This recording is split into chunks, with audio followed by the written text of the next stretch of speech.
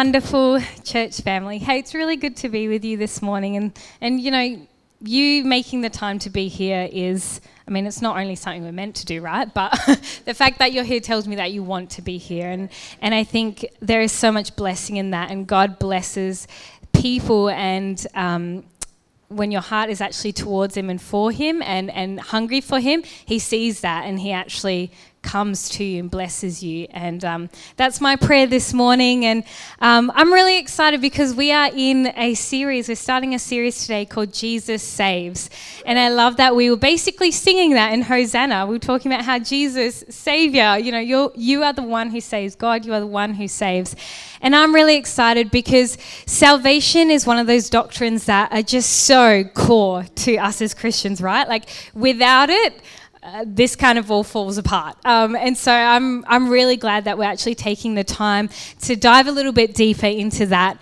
And this morning, I just sort of want to get us started with hopefully being a bit more confident in the fact that God saves us. And so that's where I want to go today. But before I begin, just a quick announcement. We will be doing another Q&A style word message on the 24th of this month. So when you have questions throughout this series, which I'm believing that most of our people will, because salvation, the doctrine of salvation, is kind of a huge topic. There's so much in it, right? There's so much to explore, and we can't do it all justice over just 4 or 5 weekends, right? So we want to know what questions you have asked in the past, what questions you're asking right now in your own journey, and what you can do right up until, I'm going to say April 22nd, because I feel like that's the last time I could probably prep.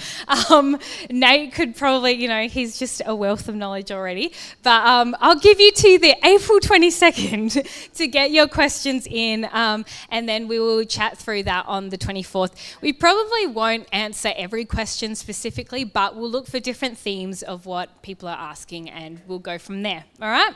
So that's April 24th. So you've got a few weeks to ask your questions and text them on through.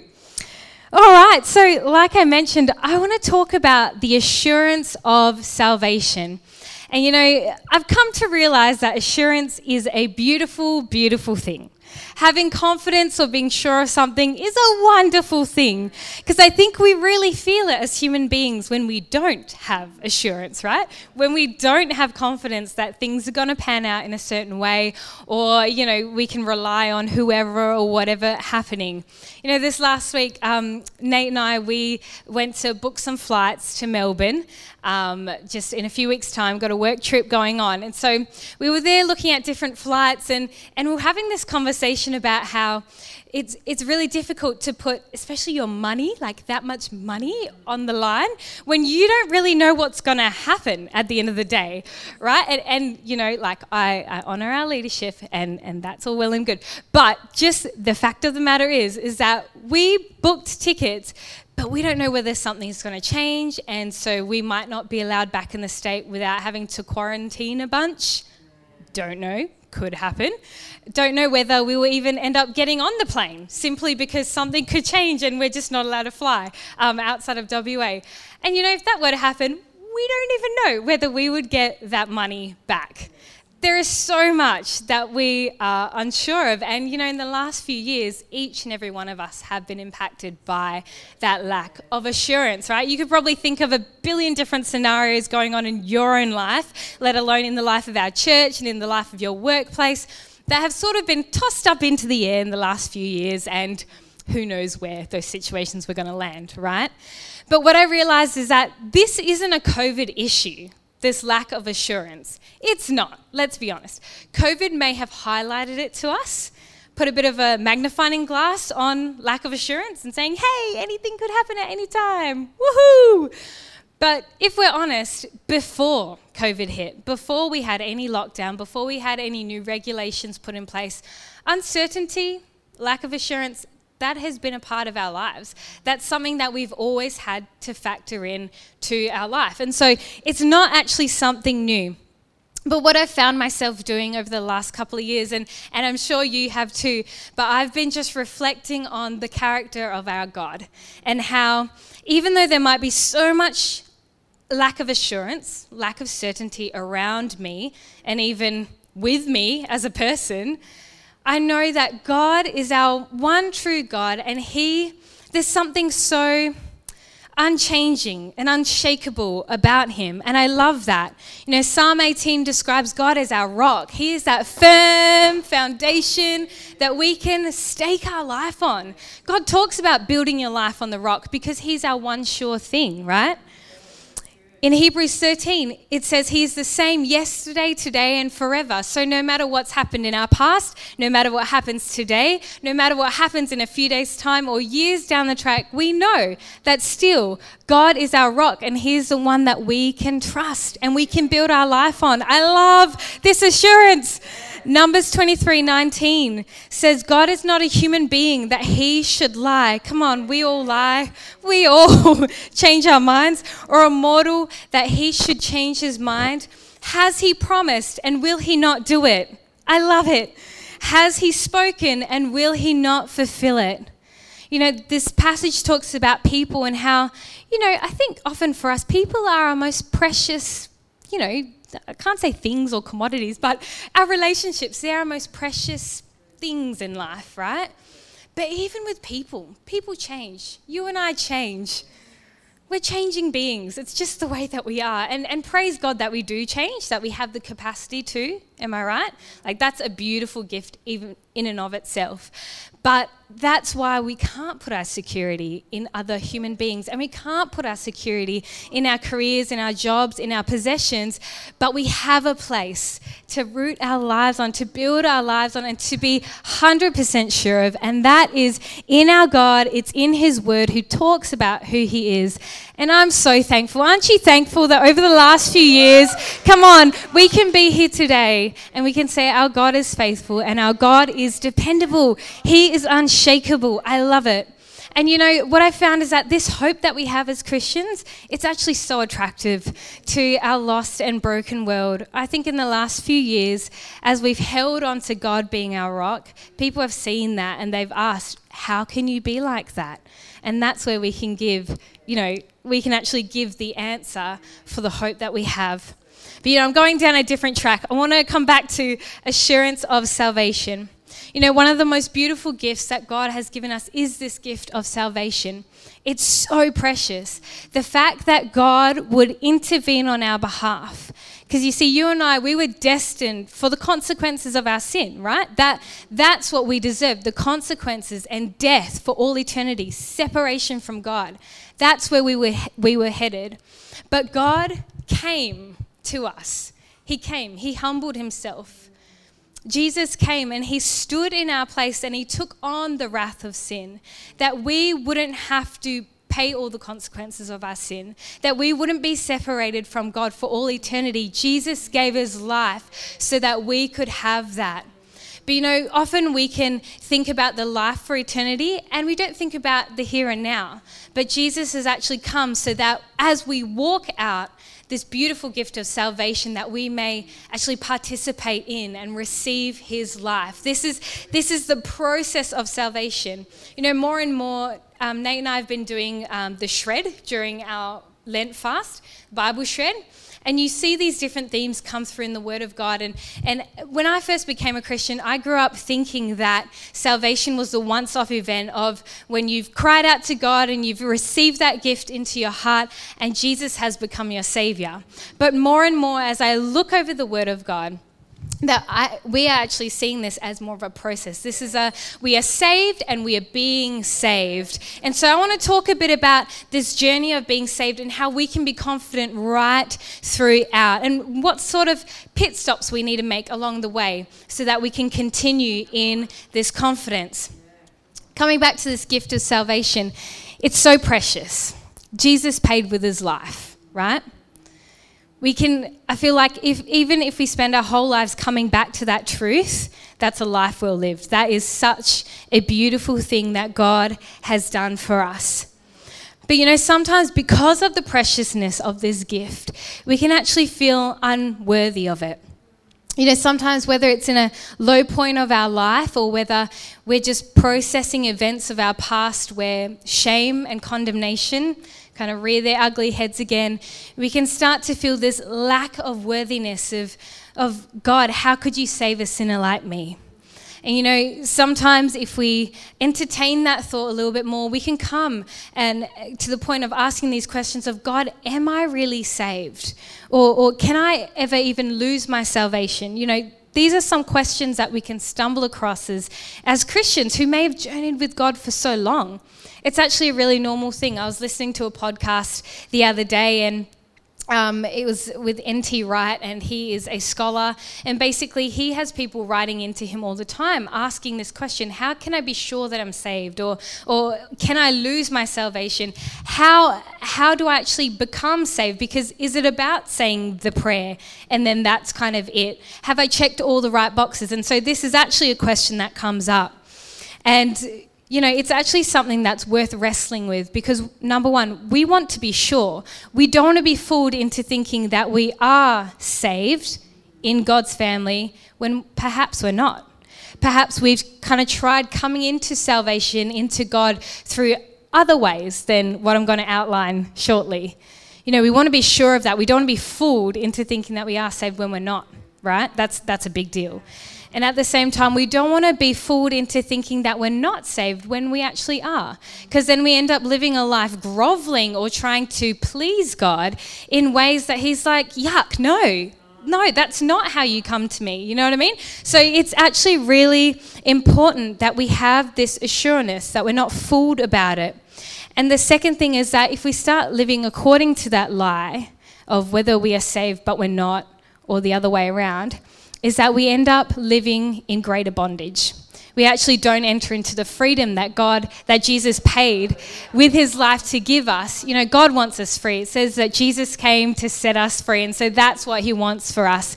And so it's really important that we wrestle with these questions and know, what do we actually bank our salvation on?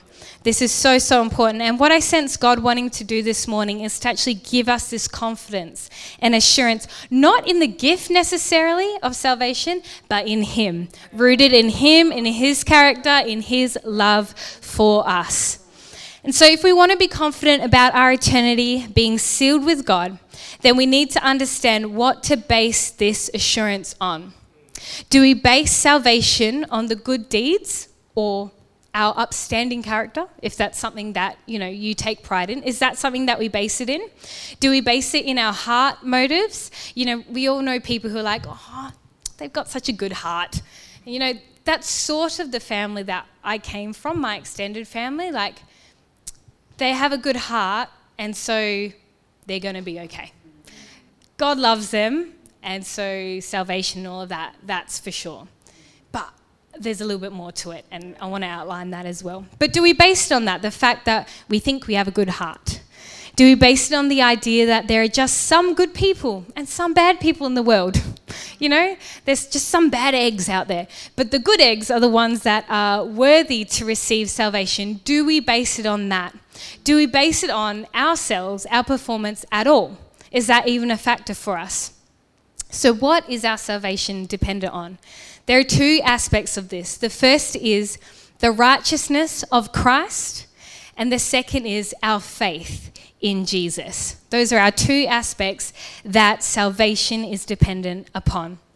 Now, I want to go through a bit of a survey of Scripture, and why I've chosen to do it this way is so that you can see that throughout Scripture, these two aspects of salvation, these two things that salvation is dependent upon, has always been there. It's not a new thing, New Testament thing.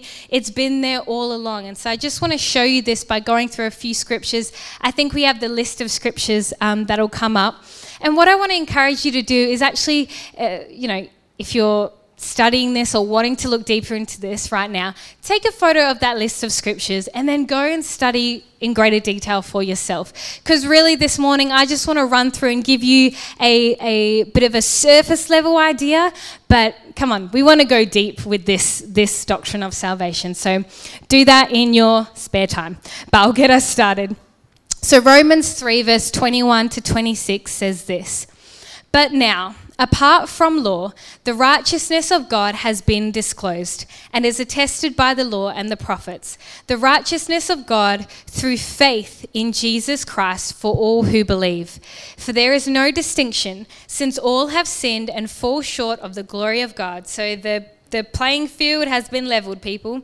They are now justified by his grace as a gift through the redemption that is in Jesus Christ, whom God put forward as a sacrifice of atonement by his blood, effective through faith. There's our word again, faith. He did this to show his righteousness, because in his divine forbearance he had passed over the sins previously committed. It was to prove at the present time that he himself is righteous, and that he justifies the one who has faith in Jesus. Now, I know there's a lot in that in Romans passages of scriptures, there's always a lot in there. But all of that is to say that Christ is righteous. God sent him, and his righteousness was proved by his death on the cross and his resurrection. So Jesus' righteousness, done. It's a proven thing. It stays that way for all of eternity, right? He can never become unrighteous. So Jesus is righteous, and it's through faith that we can actually come and become righteous, that we can actually be saved. John 5:24 says, "Very truly I tell you, anyone who hears my word and believes him, or has faith in him who sent me, has eternal life and does not come under judgment, but has passed from death to life." There again, we see this link between faith and salvation. It's through faith that we are saved. Jeremiah 23 verse 6, and this is prophetic scripture about Christ. So this is the Old Testament part where I was mentioning, it's always been there, this righteousness of Christ. So Jeremiah 23:6 says, "In his days Judah will be saved and Israel will live in safety. And this is the name by which he will be called. The Lord is our righteousness." So again, it's linking the righteousness of our Lord, of Jesus, with the salvation of Judah and Israel. Isaiah 53:11 says, "The righteous one," speaking again of Jesus, "my servant, shall make many righteous." That many that they're talking about is us. That's Jesus making us righteous. "And he shall bear their iniquities." We're the ones with sin. We're the ones with iniquity. But it's Jesus and his righteousness that makes us righteous. Romans 1:17 says, "For in it the righteousness of God is revealed through faith for faith. As it is written, the one who is righteous will live by faith." So now this talks about living by faith. So this isn't just we come into Christ through faith and receive his righteousness, receive salvation, but we continue to live by faith, walking out this gift of salvation. This one talks about our role model, Abraham. Galatians 3:6 says, "Just as Abraham believed God and it was reckoned to him as righteousness." Again, it's linking faith with us becoming righteous when we put our faith in God, in Jesus Christ. Psalm 103 verse 10 says, "He does not deal with us." Oh, I love this one. I love this one. Psalm 103:10 says, "He does not deal with us according to our sins, nor repay us according to our iniquities." This is that beautiful truth that God doesn't see us with our sin, but he sees us through the lens of Jesus Christ, through Jesus' righteousness, not our own, not our trying to be righteous, because apart from Jesus, we cannot be. But God doesn't look at us, and he doesn't deal with us. I love that. I love those moments where I don't deal with Sam as, kid is just misbehaved, but I deal with Sam as my son and as this kid that I love. It makes such a difference. And so I'm glad that our God, our Heavenly Father, doesn't deal with us according to our sins. And lastly, Luke 15, 20 to 24. This is that beautiful passage of scripture about the prodigal son, his brother, and his father. It's kind of the three characters in one. But we love this passage of scripture, right, as Christians, because in it is us, and it's so obvious. I love it. You don't have to do much digging with this one, just to see us in this story.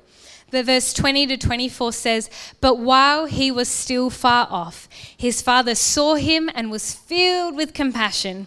He ran and put his arms around him and kissed him.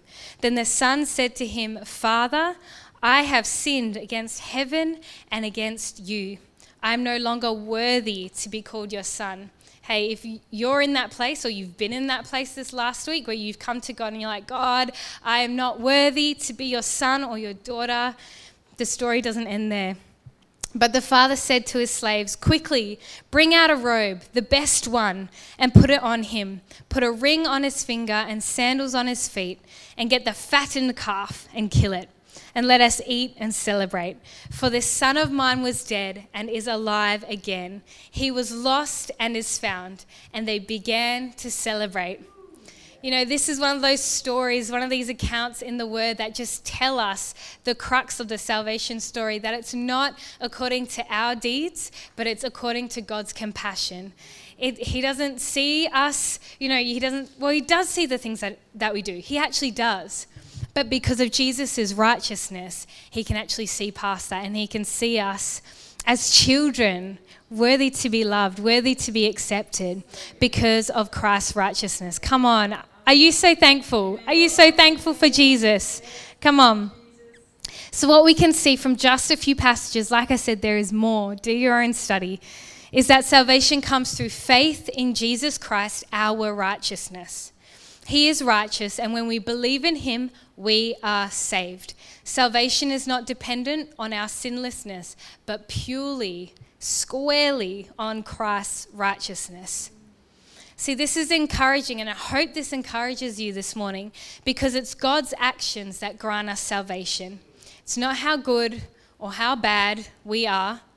It seems straightforward, but at times we can struggle. We can be walking with God for so long, but we still struggle. And the truth is this: we have an enemy that is out there to get us, to actually ruin our faith. John 10:10 says, "The thief comes only to steal and kill and destroy. But I, Jesus, have come that they may have life and have it to the full." We have this enemy. His assignment is to take us down. And so if ever you've been convinced that your righteousness or your salvation comes through your actions, through your behaviors, through somehow making amends of the sins or the mistakes of the past, that can't happen outside of God. That can't happen outside of Jesus. And there's no point in trying or entertaining that. But the enemy will come and he will discourage us. He will sow lies that actually it's all on us, that actually it's all dependent on how good we are. And so we run ourselves ragged trying to attain this level of holiness or perfection. But then there's, other times where we sort of just lay down and think, "Oh, it's all hopeless anyway, so let's not even try." And the enemy's lies, it can steer us in that kind of direction. But Jesus has come to give us life, and Jesus was successful in his assignment because of his righteousness.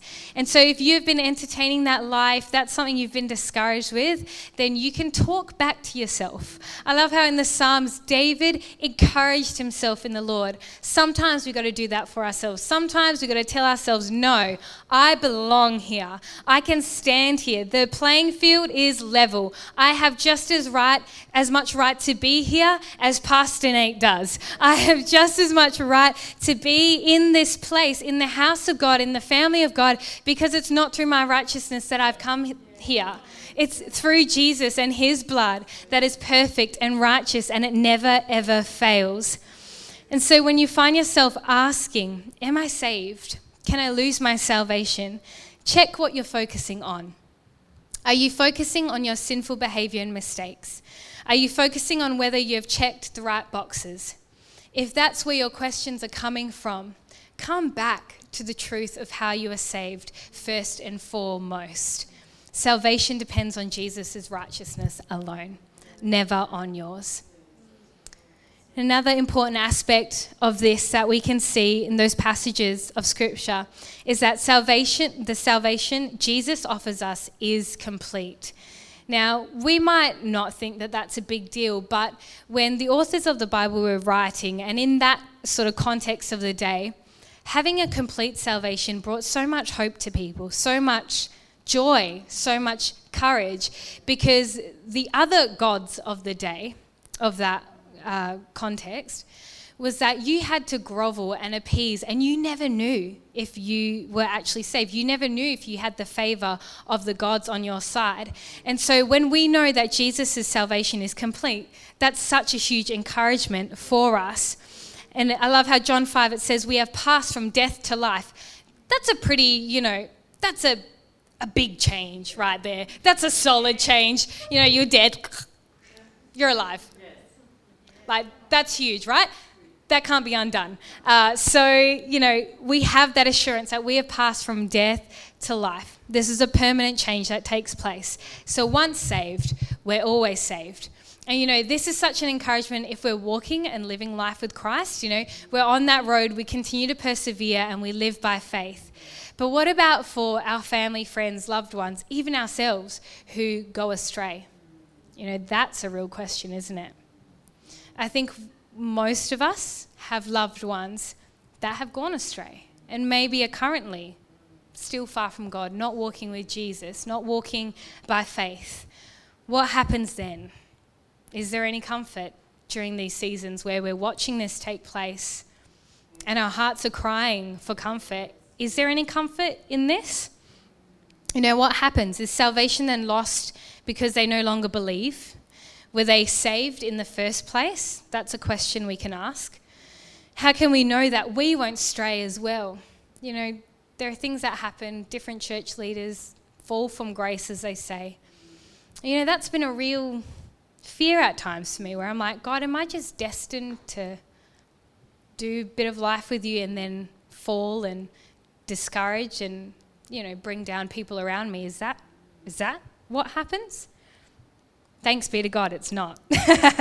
It's not.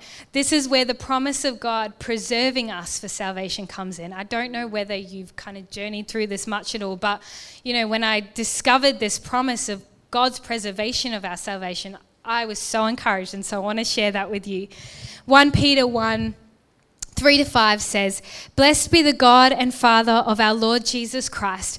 By his great mercy, he has given us a new birth into a living hope through the resurrection of Jesus Christ from the dead, and into an inheritance that is imperishable, undefiled, and unfading, kept in heaven for you, who are being protected by the power of God through faith for a salvation ready to be revealed in the last time." So part of this wonderful gift of salvation is the promise that God protects us in his power. He puts a shield around us to guard our faith. That, if we're going through difficult times, if we're on a bit of shaky ground, we actually can cry out to God. We can have faith and believe that his power will protect us, that he will have a shield around us. And, we're not left alone to battle the struggles that attack our faith. And if we just look at that for a minute, our world has been Christianized, right? But we're seeing this slow turn away from the things of God, where we're having different policies, introduced into our schools, our children. Lord help us. Out there, in our workplaces, saying that Sunday's no longer holy. Christian, you have to work now. Being unfair in that kind of a way. We have so many things going on in the world that are there, I think, to attack our faith. To actually slowly weaken us, slowly water down our conviction about Christ and the kingdom. I believe it's there because the enemy's put it there. He's influenced people to make these decisions that for us as Christians, if we're not careful, we can be discouraged in our faith. We can be, whether it's circumstances personally or just being influenced by the world there, whether it's heavy seasons of temptation where we are tempted to sin, or maybe it is the loved ones growing cold around us. There are so many things around us that want to attack our faith. But thanks be to God that we can call out to him. We can have our faith in him that he would come and protect us and give us a shield for our faith.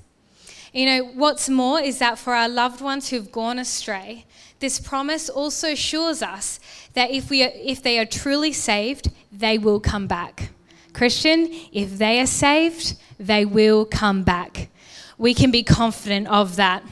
It doesn't mean that we don't stop praying for them because, the truth is the Bible talks about reward for our faithfulness, right?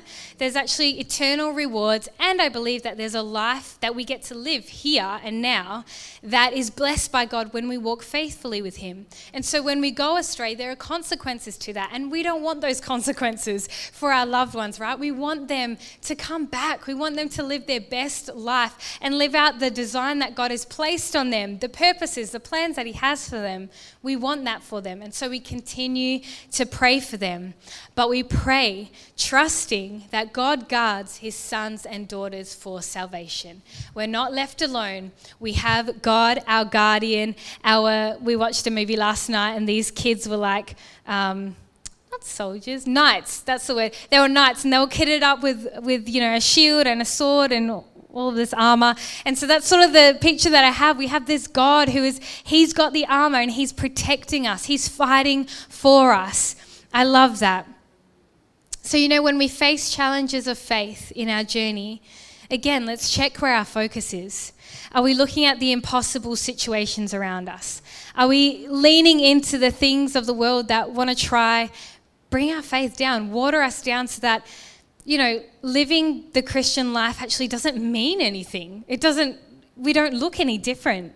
If you're challenged with that, know that you can call out to God, and through faith, you can receive his protection. You can receive his shield to surround you, to help you in those times where you're battling hard, to hold on to your faith and to live it out. He is there as our protector. He is there as our shield. Lastly, there's one last thing I want to show you that brings assurance of salvation. And that is that God initiates our perseverance of salvation. If we understand that salvation, receiving it, isn't just a one-time thing where we've cried out to God in the privacy of our room or whatever it is, that it doesn't end there, but it's a journey. It's a lifelong journey. No matter how old you are when you make that decision, there's some perseverance that needs to happen on our part. And even in this, God doesn't leave us alone, but he helps us. And this is one of the ways that he helps us. Psalm 86 verse 11 says, "Teach me your way, O Lord, that I may walk in your truth." That means walk in God's ways. Keep on that track. Keep aligned with him. Give me an undivided heart to revere or to fear your name. Often fear gets a bad rap in Christian circles. We're like, no, we can't fear. Fear is of the enemy. It's of the devil. But actually, there's a fear and a reverence that God desires us to have. And this is in order to help us to persevere in our faith, to actually get to the finish line at the end of our life so he can say, well done, good and faithful servant. And that's my prayer for each and every one of us, that when we cross that line, we will get that beautiful declaration from our Father, good and faithful. And so we actually need a healthy level of fear and reverence in our hearts. Because, without it, and let me backtrack. Fear or having a reverent heart towards God is basically understanding that God is God and we keep him in that position, in that, if you want to look at a hierarchy, he's on top. We keep it in that order, and we keep the fact that we are his creation, that we are his created beings. God does not exist to serve our will and our purpose. We exist to serve his plans and purposes. That's the correct order. And I think, again, the culture of our world would say that, no, you are a slave to no one. You are a servant of no one. You can do whatever you like, and it doesn't matter how it affects anyone. But we know that the kingdom of God is different, right? That almost everything we do, how we love one another, that matters. That matters hugely to our God. I completely lost my train of thought. Anyway, so it's good to have a good level of fear of God because it keeps us on that path. It keeps that order in place. And when we start treating God as common, that's when we begin to be on shaky ground. And we don't have to travel far through the Old Testament to see that in Israel's story, right? Really, really sad. But time and time again, they just see God as this common person, and sometimes the fear that they had of him drove them too far away. But we want a healthy fear that God puts in our hearts. And I love that this psalm says that when we ask God, he will put it there. He will put it in our heart to help us keep on the path that we can persevere in our faith. And so God gives us these three, there's so many more things. I couldn't fit any more in today. But there's these three aspects of this gift of salvation that God brings assurance to us with. It's the fact that he saves us, that is done because of Jesus' righteousness, and we accept that through faith. We can be assured because God preserves us. He will keep us going. He protects us from the weapons and the plans of the enemy and every other thing that wants to attack our faith. If we ask him, if we trust him, he preserves us. And lastly, he initiates our perseverance by helping us with our heart. Out of the abundance of our heart, the mouth speaks and the issues of life flow. If we can keep our heart pure before God and ask for his help to keep us on the track, he helps us even with that. And I'm so thankful for that. We're not here to fight this battle alone. We're not here to endure a faith life, but we can actually live it out. We can be successful, if I can use that word. We can prosper. We can have joy in it because God helps us all the way through. I love our God. I love our Savior. He's incredible. If I can invite the band up this morning, as a bit of a response, what I thought, or what I saw, let me tell you what I saw. I saw us standing in God's presence, and I saw us just being quiet before him. Because what I sense is that the Holy Spirit wanted to connect the truth from today's word into where you are at personally, specifically. And so we're going to make space for that. And so this morning, what I want to ask you to do is stand to your feet. And we're going to do this spiritual practice called breath prayer. There's nothing weird about it, so relax, don't worry. It'll be fun. Thank you, Ben. That's beautiful. And so breath prayer is all about quieting ourselves so that we can connect with the presence of Jesus, because he's here right now. He is. Sometimes we just get distracted and we're thinking about other things. We're thinking about what has just been spoken about. We're thinking about whatever. And so this is just to help us become aware again of the presence of Christ. And what I felt God wanting us to just meditate on and marinate, if I can use that word, in a little bit this morning is the fact that Jesus is our righteousness.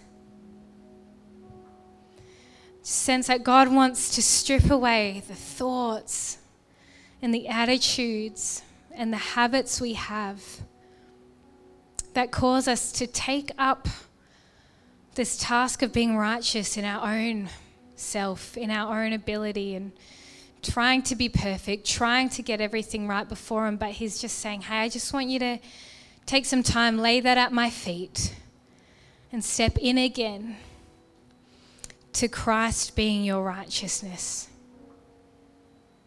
The Bible talks about how we are given a robe of righteousness, and I just see Christ coming in and robing us in this moment as we meditate, as we pray. And with breath prayer, we'll do it about 9 or 10 times. It's just deep breaths in, deep breaths out. And on the inhale, we pray in our mind, in our heart, Jesus Christ. And then on the exhale, we pray, our righteousness. It's a meditative practice in that, around 7, 8, 9 times, you start to really enter into that truth of Jesus, you are my righteousness. And we're going to ask Holy Spirit that you would speak into every heart as we do this, as we quiet ourselves, that you would speak, that you would highlight the truth of Jesus' righteousness, of God's protection, of the fear of God in our hearts, that you would just apply that to every heart that needs that this morning. And so we're going to take some deep breaths in, deep breaths out. We're going to pray, Jesus Christ, our righteousness. We'll do it about 10 times. And then the band is going to lead us into this song, and we're going to declare that God, you are the God who saves. We hope you've enjoyed this week's message.